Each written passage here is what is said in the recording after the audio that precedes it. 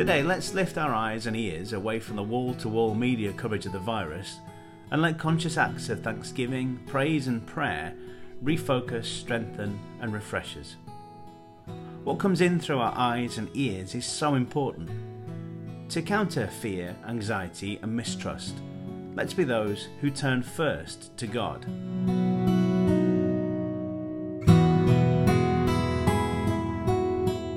1 Timothy 2 verses 1 and 2.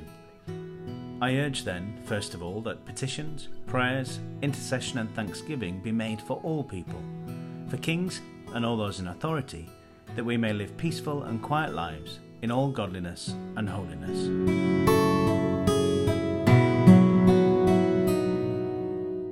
Let your prayer focus be our government, national and regional leaders, public health officers and the civil service.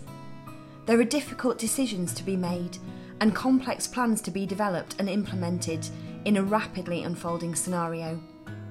Pray for unity, wisdom, stamina and strength for Parliament and our local authorities. Pray for our four nations, that they will respond constructively to those in leadership. Pray for those that are influential in our society, such as the royal family and other celebrities, that they too might hear God for themselves and be a voice and a force for good.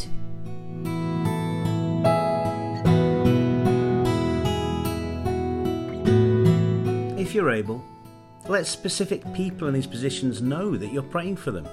Many of them have social media feeds. It's not very British and it's not very fashionable, but be out there with your encouragement.